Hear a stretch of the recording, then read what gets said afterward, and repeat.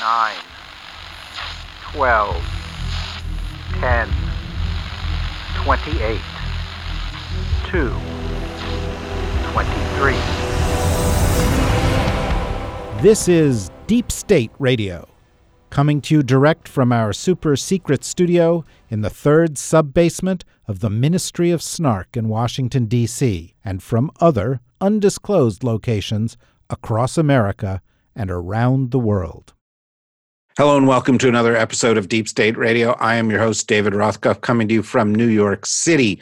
Also coming to you from New York City, we have Dr. Craig Spencer, who is the Director of Global Health in the Emergency Medicine Unit at New York Presbyterian Columbia University Medical Center. He divides his time between providing clinical care in New York and working internationally in public health. You may have read some of his accounts of working during this crisis. He also achieved some note a number of years ago by becoming the first Ebola patient in New York City, thanks to the work he's done in Africa. Welcome, Craig. Thanks for having me. We also have with us in New York our regular co-host, Ryan Goodman, who's in Brooklyn, which is like New York. How are you doing, Ryan? Doing okay, David. You sound very enthusiastic. In Washington, D.C., we are joined by Dr. Kavita Patel, who is a non-resident fellow at the Brookings Institution. She also practices medicine. Previously, she was the managing director of clinical transformation at the Center for Health Policy at Brookings. She has also worked on the Hill. Thank you for joining us, Kavita. Thank you for having me. And, of course, we have our friend of longstanding, Ed Luce of the Financial Times, also presumably at some luxurious location in Washington, D.C. I am indeed. Correct. You are indeed. I'm going to go around the group and talk about things each one of you have observed recently. And let me start with Craig and Kavita, since you are our guests and this is your first time on the show. Craig, one of the things I was struck by, and I've been very moved by your accounts of working during the midst of this crisis and the toll that it's taking and how little we know. But one thing you commented on today in your Twitter feed was that China is stepping up to fill the void left by the United States at the WHO.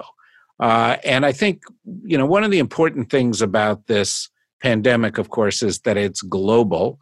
And there are a number of leaders, including the President of the United States, who seem to be inclined to solve it by closing borders, as if that somehow could work in the year 2020, and withdrawing from institutions or penalizing institutions like the WHO.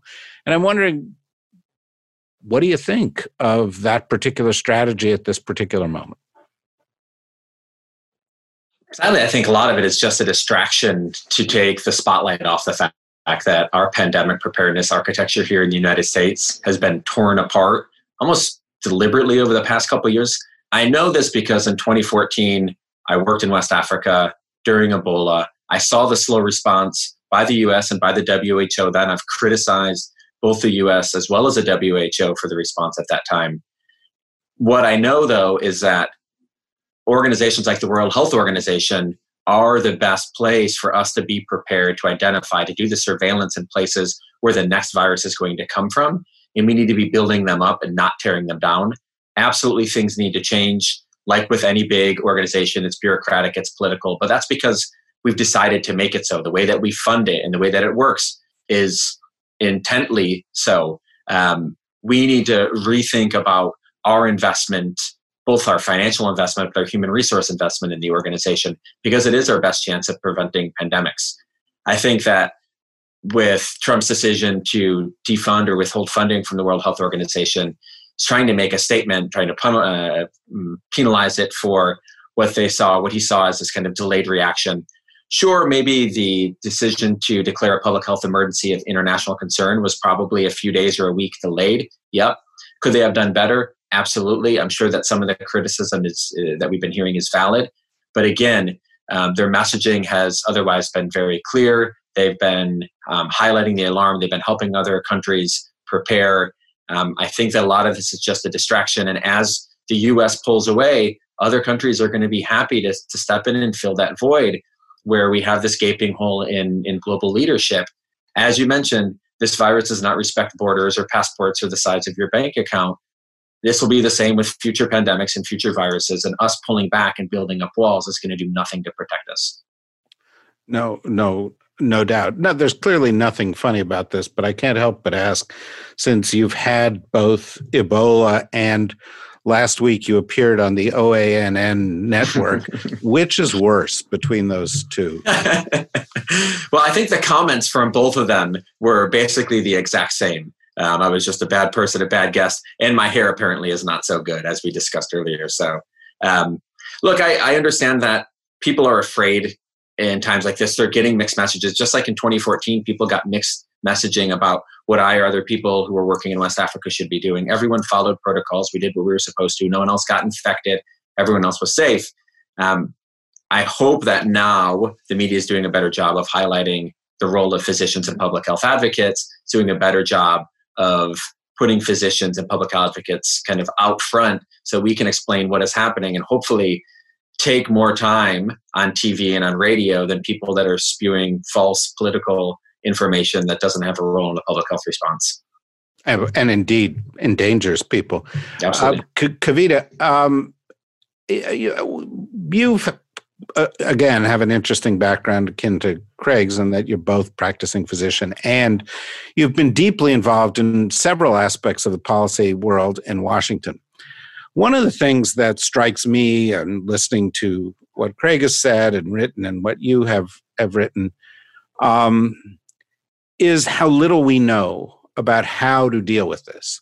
It's not to say there are a lot of things we knew that we should have done that we didn't do, but there are areas where our knowledge has had gaps and we've learned a lot. What have we learned in your mind over the course of the past 2 months that might change the course of treatment or improve the course of treatment for people out there? I know you've been giving some thinking to that because one of the things about this crisis is it's taken an enormous emotional toll on those who have the disease who are then forcibly separated from their families. So what are your thoughts, Kavita? Yeah, and I'm an internist, so I there's a joke in medicine, if you're in kind of the midst of a crisis, you'll have a surgeon who's trying to cut something out. You'll have an ER doc who's trying to intubate or do some sort of procedure, and you'll have an internal medicine doc like me who kind of scratches and thinks about things for a long time. And that's kind of what you see with COVID. You see a lot of doctors like myself who have been pouring through these pages of, World Health Organization data, CDC data, trying to stitch together what does this tell us about how the human body has responded to it. And I would say things that we know now that we did not know 90 days ago. Number one, young, healthy people can get this because I think there was a pretty significant kind of statistical wave of really old people, young people seem to be, quote, protected. Number two, the asymptomatic carrier aspect certainly was not as front and center, but that has to do with the fact that we just weren't testing the way that other countries were testing. And then number three, I think that we're learning that our kind of tried and true methods of dealing with people who have this kind of respiratory distress syndrome that they presented to the hospital with might not be the best way to manage them. And in fact, maybe a more conservative way of managing them in the hospital might actually be beneficial. That's the clinical side. I also think that as public health and I have a degree in public health, and I think a lot of what we learned is that it kind of comes back to basic elements. Like I used to do contact tracing for multi-drug resistant tuberculosis, like in Portland, Oregon, like on the streets in Skid Row. And there's aspects of what we had to do back then, 20 years ago, that we're going to need to do today, and we should be doing. And I'm actually, a lot of the conversation appropriately so is about testing. I think that we are vastly under capacity to actually do tracing. And the tracing element to me is what keeps me up at night. So that's something we wouldn't have thought about 90 days ago, or I would not have thought about 90 days ago.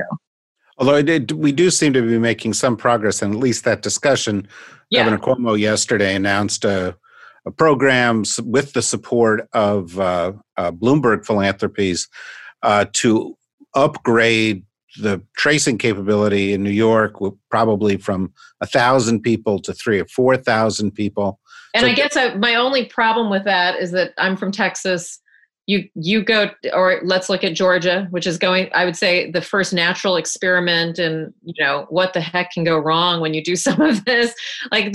We've got a lot of parts of the country, and they happen to be part of the Bible Belt, kind of the Southeast, Trump country, where we don't have that capacity. And these are states that did not expand Medicaid. These are states that decidedly did not do public health investment. So you know what, New York, God bless New York for having Governor Cuomo and having proactive philanthropy. And I would say the same for Newsom, but not most parts of the country, Dave. I mean, I'm just very concerned that we are going to have these hotspots, and they're going to be highly correlated with the fact that we didn't expand Medicaid and that you might be Black in one of these cities.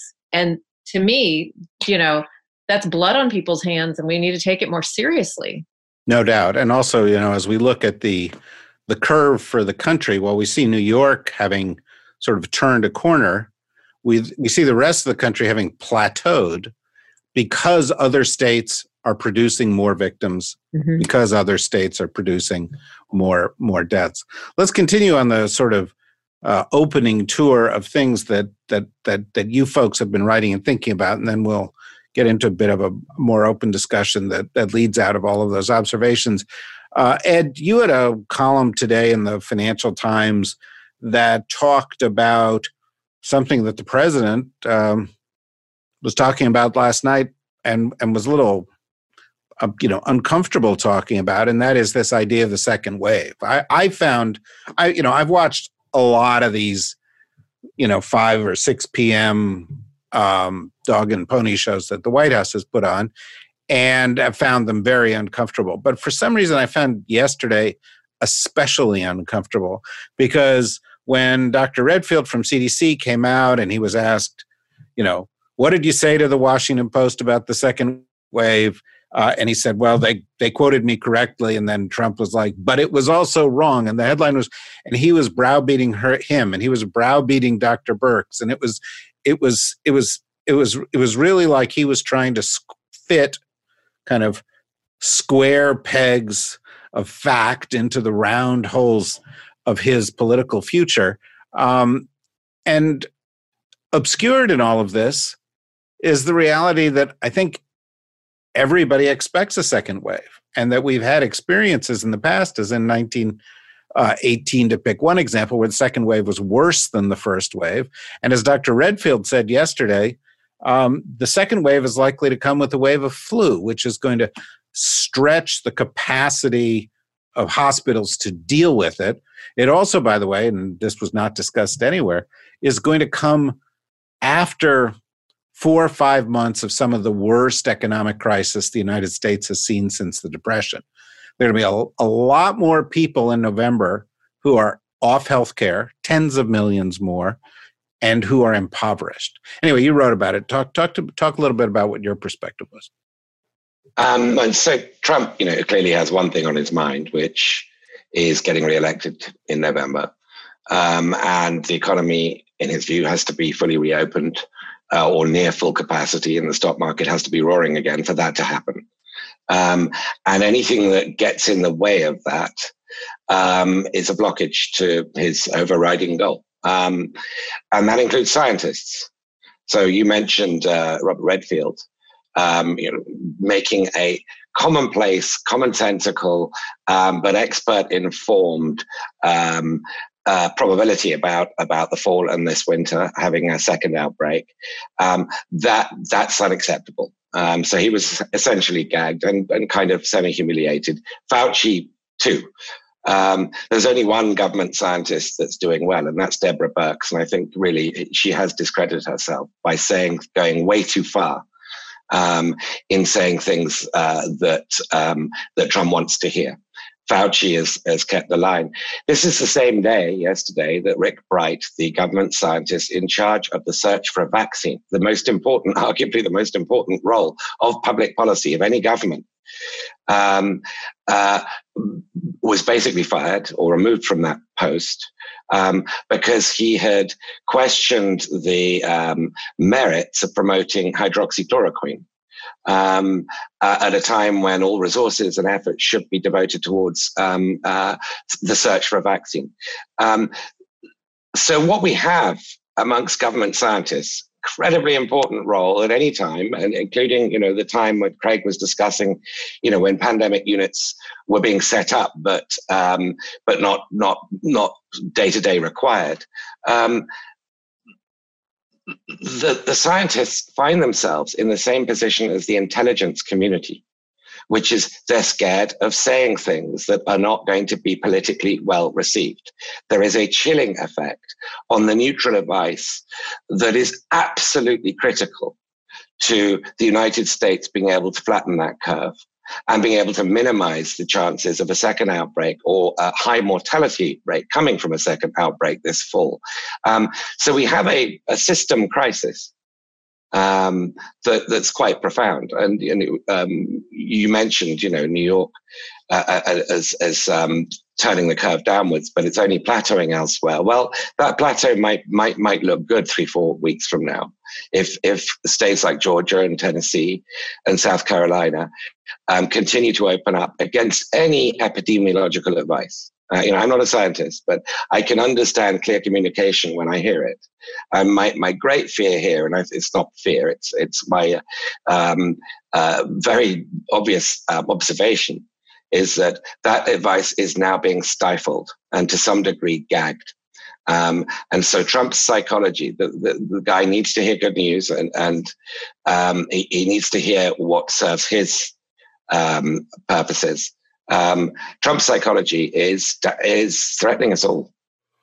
Well, I think that's true. And Ryan, I've seen, a number of statements from you by social media in the past day, picking up on this case of Dr. Bright. I also note that this afternoon, Dr. Bright's lawyer has come out and said that they're going to file a whistleblower report within HHS, and they're actually going to press this issue that he was fired for essentially trying to tell the truth. I would say, by the way, that this comes in the context not just of the daily browbeating or what we saw yesterday. There was absolutely appalling set of tweets. This guy, Michael Caputo, went over to HHS and is now the spokesperson. And, he was tweeting things like on March 12th, sure, millions of Chinese suck the blood out of rabid bats as an appetizer and eat the ass out of anteaters, but some foreigner snuck in a bottle of the good stuff. Racist stuff, ignorant stuff, saying that the Democrats wanted 100,000 people to die so they could win in the fall. And then on top of that, of course, we also have had the story that, Secretary Azar put in charge of his coronavirus efforts, someone whose last job was breeding labradoodles in Dallas, Texas, again, because they were prioritizing loyalty over science. And I know that this kind of enrages you, and I'm trying to wind you up so that you can express yourself fully. Just to play off of a few of those pieces, I also think that other revelations that came with this that tie it together is not only the removal of Dr. Bright, and then the reason we know that is because he seems to be a whistleblower and issued this multi-paragraph statement about what was going on inside and why he was forced out. The same article on Secretary Azar is in the Wall Street Journal based on dozens of officials basically throwing him under the bus, but maybe he needs to be thrown under the bus if what they're saying is true about how he's grossly mishandled the process. But, I think there are two things about that particular piece. One, it sounds like, according to those officials' story, Azar didn't really tell the president what was going on. Azar Azar told the president that he had everything under control. But we actually know that's not really true, that Azar had warned the president in 2 phone calls in January 30th and another one in mid-February that the disease outbreak was going to be potentially severe, and the president dismissed him as alarmist. And then the other piece in the Wall Street Journal story that is buried, and it could have been the headline of any other article, was that we learned for the first time that Trump, in his conversation with Azar, threatened to fire the CDC director of the National Center for Immunization and Respiratory Diseases in late February because she had told the media that we needed to be worried and Americans needed to start to prepare for, quote, significant disruption to our lives, end quote. And that's when Trump was worried that would rattle the stock market. And actually now we've learned for the first time, threatened to fire her for that offense. So I think these all come together. One other piece, just to kind of tie it back in a little bit here with what was said before by Craig on the WHO. Just to want to bring it back to Craig and Craig's writing on that as well. I thought something that's remarkably conspicuously absent from Trump's criticisms of the WHO is he actually hasn't, in the 2 major statements he made, criticized them for their delay on calling it a pandemic, which is really odd because that's the one low-hanging fruit that you can criticize them for. There's something that they did wrong. They seem to have dragged their feet on that.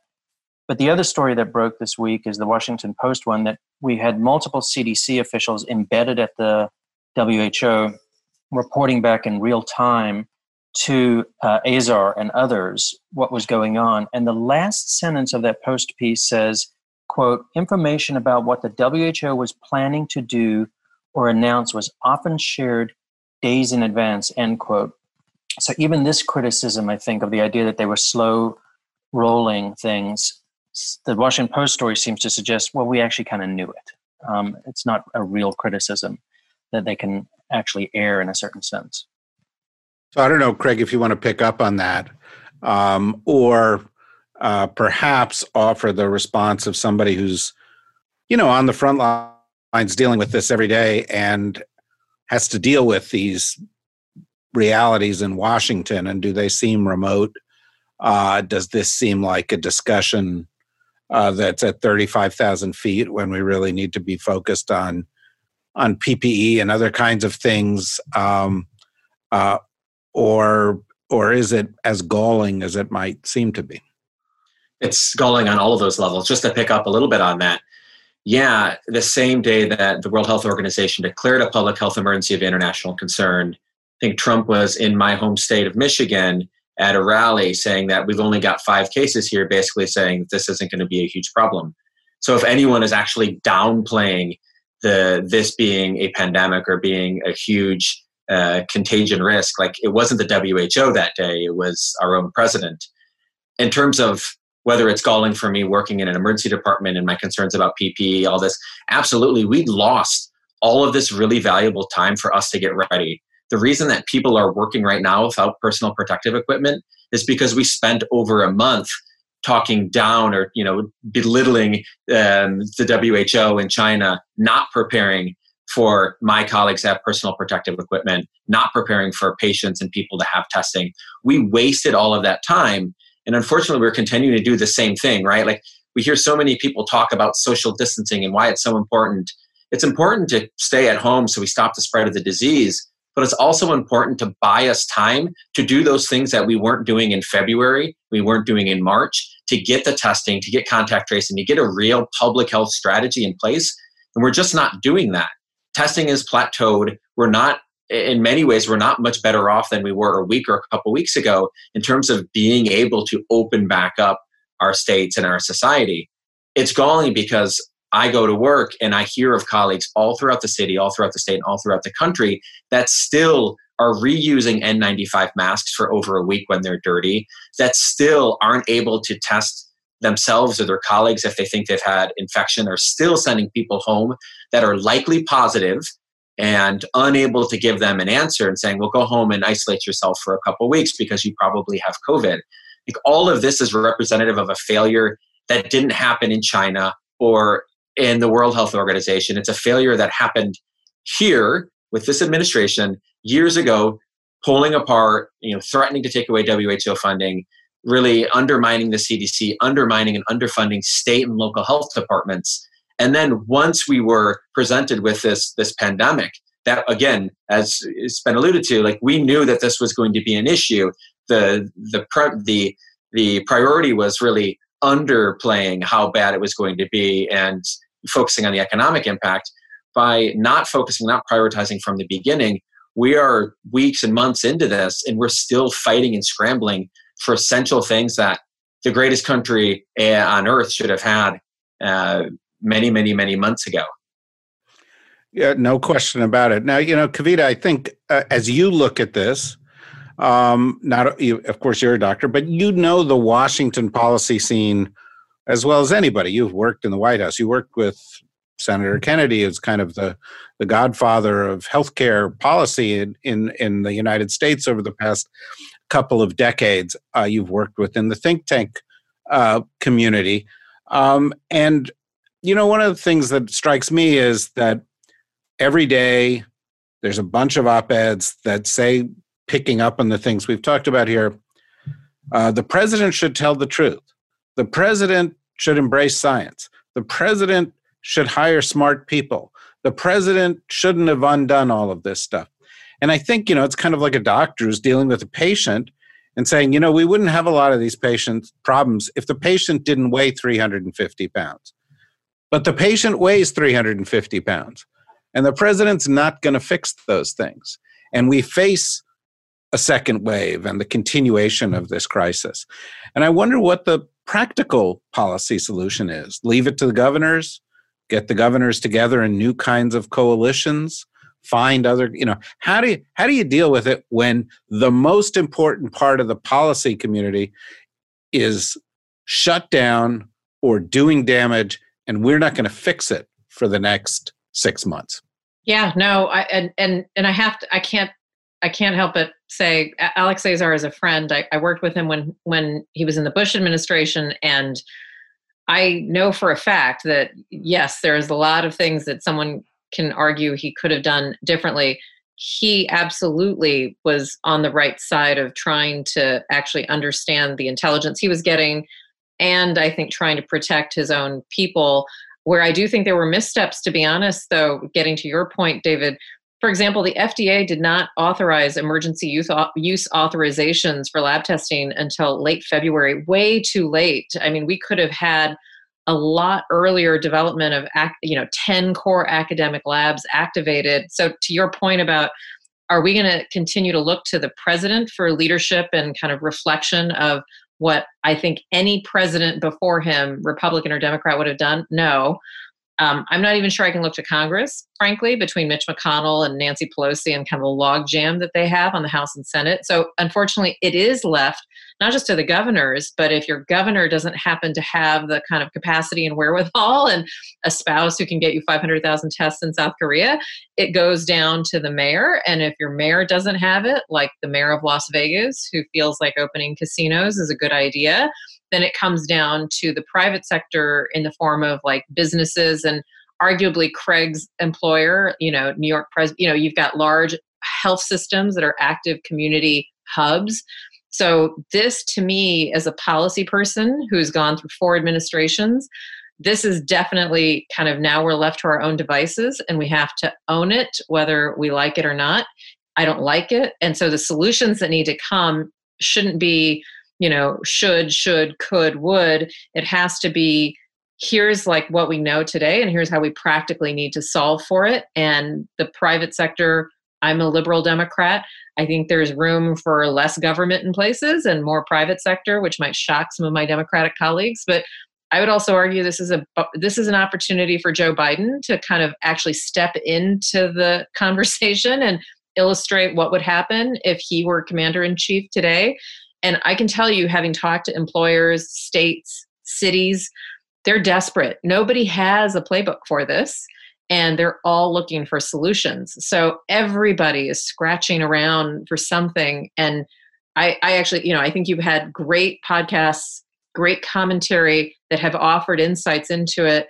And my only ask would be, I'm hoping we have a different administration come January, come second wave of COVID. I hope that we have a new administration that can tackle this from day one. And I hope that we also have some treatments and a vaccine that we can start to offer in 2021 as well. But that's my only hope for how to find a solution. It's interesting, Ed, listening to Kavita, and I haven't really thought about this before, but one of the things that we're quite possibly going to come up with is we're going to have an election on November 2nd, which is sort of right at the beginning of when a second wave will happen. Whatever you may say about the Bush administration, one of the great things the Bush administration did was that in 2008, they got together with the Obama administration or the incoming Obama team and said, this is a crisis. We need to work together on this. We will communicate with each other. They started communicating with each other in September. Yep. And when the election took place, they worked together. Hank Paulson worked together with the incoming Treasury team and so forth to do a handoff so we wouldn't have 3 months of dead air. And I'm wondering, you're not going to get that leadership from Trump. Ed. I mean, do you think, Biden's been a little, he's the candidate and he said a lot of good things and he's surrounded by people I have a lot of faith in. We've had some of them on the show, but he's been a little quiet. He's been a little passive. And I just wonder if we need the opposition to step up and almost require that kind of transition, or if we're going to lose November, December, January, February, March, as we do this transition right at a moment of great vulnerability. I think there'd be plenty of people in the Trump administration who would like to behave as the Bush administration did towards the Obama administration, the incoming Obama people. Steve Mnuchin, I think, is a well-intentioned human being. He's incidentally, being advised by Hank Paulson. So he's in that kind of crowd. But I just don't think Trump would for a second permit that the kind of climate where you could treat with the enemy. I just think that goes against every grain, every pore in Trump's skin. So I can't see that happening. I can see Biden feeling his way towards a better way of breaking into our consciousness. He is, as we've discussed before, David, he's stuck in his basement. And politics is a contact sport, and there aren't going to be rallies. He's not going to be able to hold rallies, and even if he were, I'm sure he'd be advised against it. It would just look bad. There probably isn't going to be a physical convention either. It's going to have to be mostly virtual, most likely. So he's going to have to think of ways of influencing this debate beyond the sort of traditional things a presumptive nominee does, which is rolling out, a running mate, and stuff that will get you 48 hours of news, is not going to be enough in this cycle. I've heard some suggestions that he could name, a shadow cabinet, as we would call it in Britain. I'm not so sure about that. Tom Friedman had a somewhat contentious column that said it should be full of Republicans, which is, I think, probably not the kind of medicine America needs right now. It's been punished enough. So he'll feel his way, and he's doing a lot of local broadcasts. He's doing late night shows. He's doing softer stuff where his sort of more avuncular Uncle Joe side comes through. And I think that sort of empathy that Biden has is very much in demand amongst public officials, amongst our leaders at a time like this, and will continue to be in demand. But I'm sorry to say, I don't think he would or his team will get the slightest shred of help from the Trump administration before or after the November 2nd election. Well, Ryan, it strikes me, just picking up on this, and I'd like to be a little prescriptive. And what can we do in the last 10 minutes we've got here? Is, when I was talking to a very sort of canny political observer yesterday, and talking about this quality of Biden's, which is kind of laid back at the moment, and he said, "Well, there's an old saying in politics." If your opponent is committing suicide, let him, and so, I understand politically, if Donald Trump wants to get up every day at 6:00 and go in the air and behave like a madman and show that he can't really read and that he's got some ADD and that he's not very nice to people, and show every single day. And this is really kind of remarkable, because between the time that we record this, which is at 5:00 on a Thursday afternoon, and the time that people hear it tonight or tomorrow, the United States is going to pass 50,000 deaths from this, of which at least 90% might have been avoidable. And at no point in any of these 2-hour broadcasts has the President of the United States shown one shred of empathy for the victims, which is stunning, right? So if you're Joe Biden, you could sit back. But the problem that we've got, that we're talking about here, is a leadership problem. And the question becomes whether there is an obligation for a Joe Biden or Nancy Pelosi to do what Governor Cuomo is doing. And Governor Cuomo today went head first into Mitch McConnell, who said, we're not going to go and bail out blue states. And Governor Cuomo pointed out that that New York State contributes a net $140 billion into the federal economy, and that Kentucky, McConnell State, takes that much out or more. So there's some leadership there. But the question is this a special moment for a candidate like Biden, where he's got to step up, his people have got to step up, and they've got to play a different kind of role, not just candidate, but leader? I'm not sure. I mean, and I'm not sure it might be above my pay grade in a sense, but I just want everybody to know that Brian receives no pay for that. Pay grade.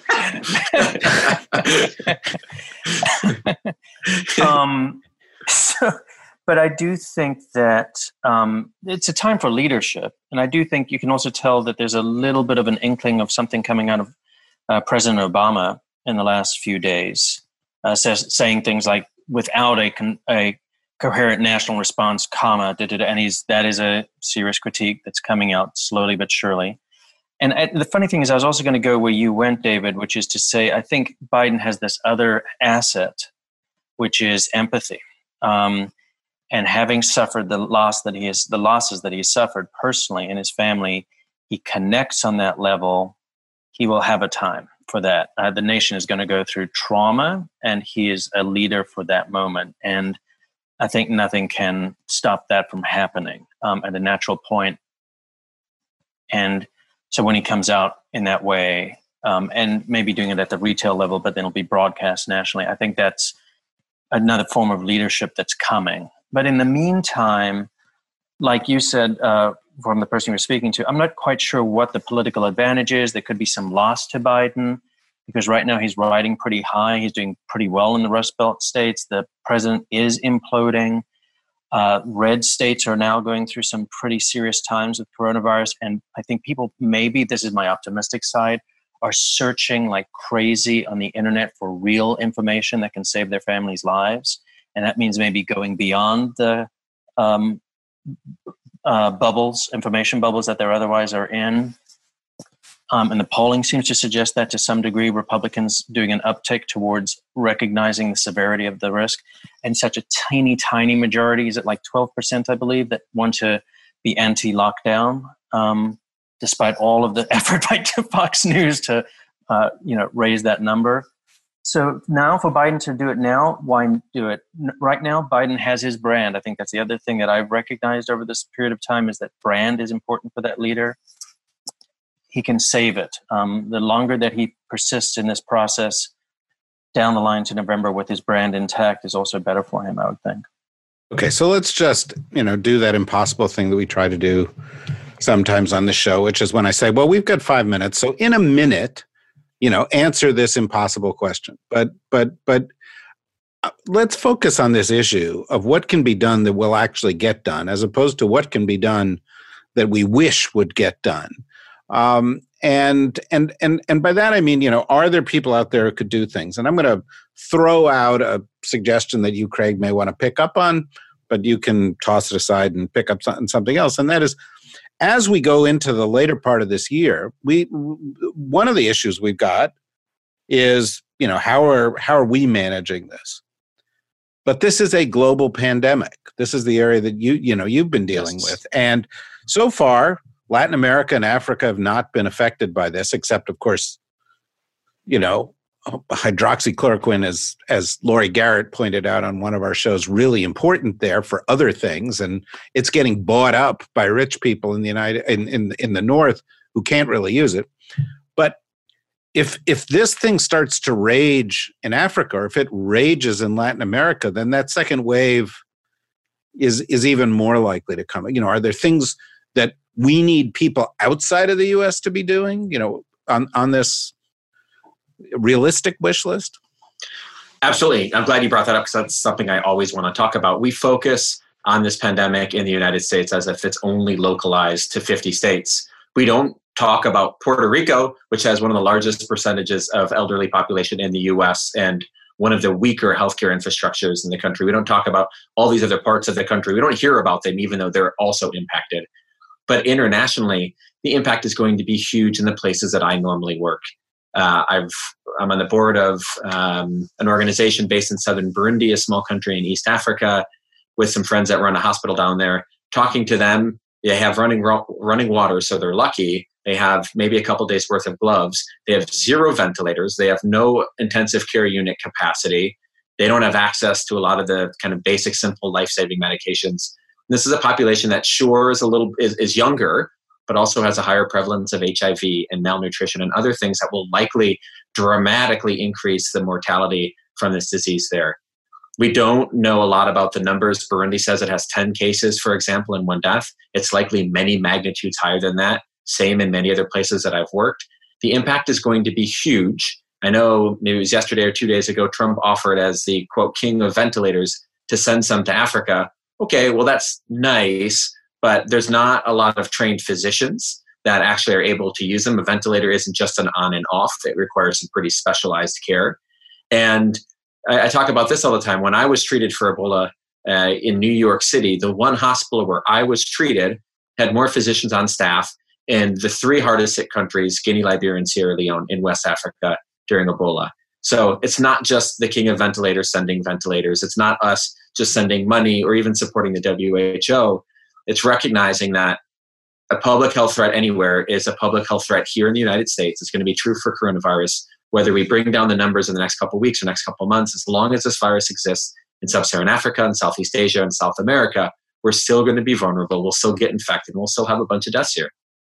Yeah, a real important point. Kavita, again, if we could focus on things that we might hope for from leaders someplace in lieu of having actually a president. Yeah, I'll kind of do a little bit of a build on, I can't follow Craig because that's so compelling. So I'll just do a little bit of a build on the theme. Global supply chain. I don't think I've ever seen a case where we have acknowledged the weaknesses in our dependency on an incredibly complex global supply chain. So we need to have, through this like cobbling of regional governors and whatever leaders we can cobble together, we need to have a much more federated, but not through the White House, a federated approach to deal with kind of not just wave 2. I would argue we need it today because we're still short on reagents and pipettes and vials and PPE. So we should come together and create, kind of the most amazingly large Amazon Prime account possible so that we can buy this and not pit ourselves against each other. Because I talked to someone who runs a hospital lab today, and they said, yeah, we're like waiting to outbid a neighboring hospital to get enough to run on our BD machine to process all these labs. And that's April 23rd, 2020 in South Carolina. That's crazy. but that's where we are. And I think we can actually try to do something to head that off. Okay. Ed, do you have something to add on this? And I feel heavily out sort of classed by the two medical people here, and by you, Ryan. So I know you're not. Wait a person. minute. So yeah, the not two by of you, them. I actually would even include you, David. Since Thanks. I'm a polite. Well, how about this? You made a point to me earlier today via tweet or DM on Twitter about the U.S.-China relationship and what we might hope for from that. The optimal thing that the world needs, this is a global problem, it requires global solutions. And as Kavita and Craig in different ways sort of demonstrated, first of all, Craig's point about it taking off in other parts of the world, Latin America, Sub-Saharan Africa, South Asia, wherever it might be, that affects us and raises the danger of it coming back to us. It also increases the likelihood that the global economy won't restart. So we need a global solution to this. And no global solution can happen without the G2. People talk about the G20, but the G20 is nothing if the G2 aren't collaborating. So China and the United States need to collaborate.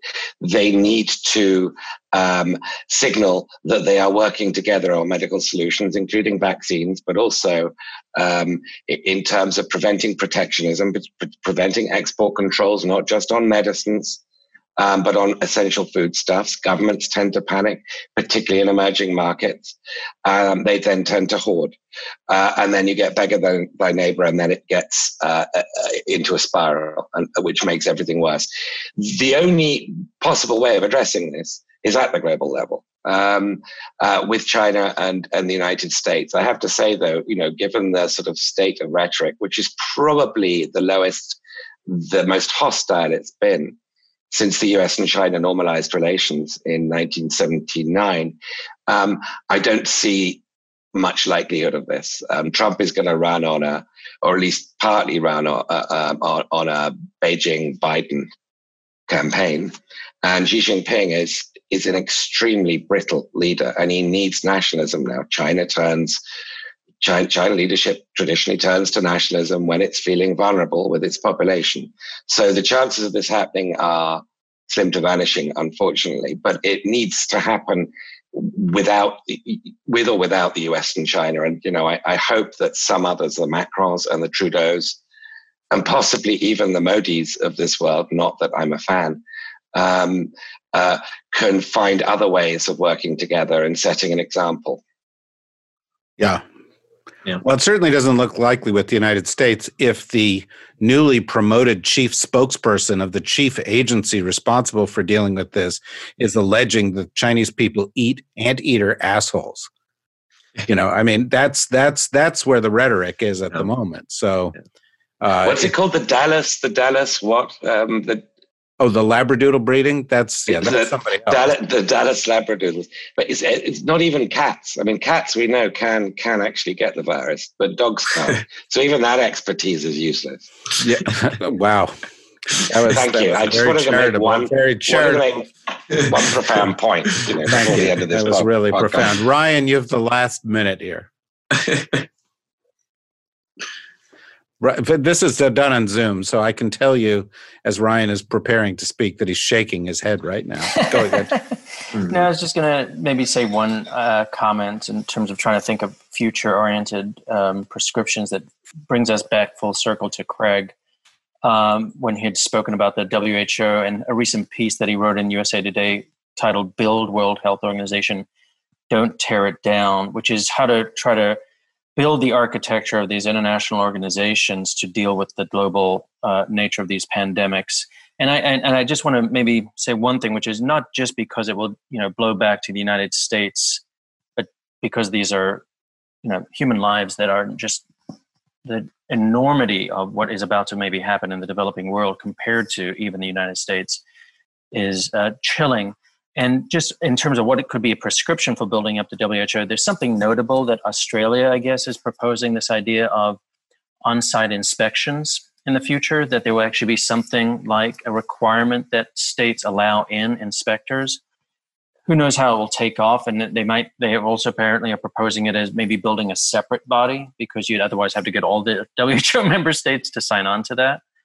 But some kind of innovative thinking about maybe ways in which we could empower the WHO, because some of the ways in which they didn't work this time around as well as they could have is because they don't have those functions built in. And maybe this is an opportunity for us thinking for future pandemics and situations, or wave two, what could be done. Well, thank you for that.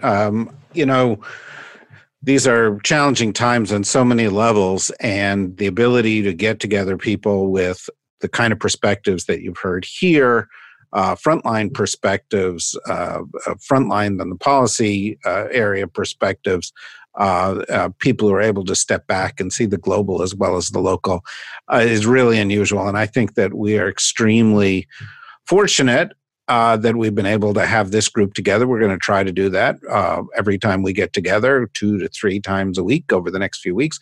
We've also got a number of very, very senior level political figures who will be coming in for one-on-ones as we try to rise to the mission here. And in May, we'll actually start to introduce a series of interactive Zoom forums that people can subscribe to and pose questions to the experts directly themselves. Of course, our members will have first shot at that. So if you want to become a member, go to the dsrnetwork.com, because we're going to be doing that. We've got a couple of other things where membership's going to really get you in the front of the line, and spaces will be limited. So I'd encourage you to go there. You'll also find there other updates on our podcasts and on things we've written.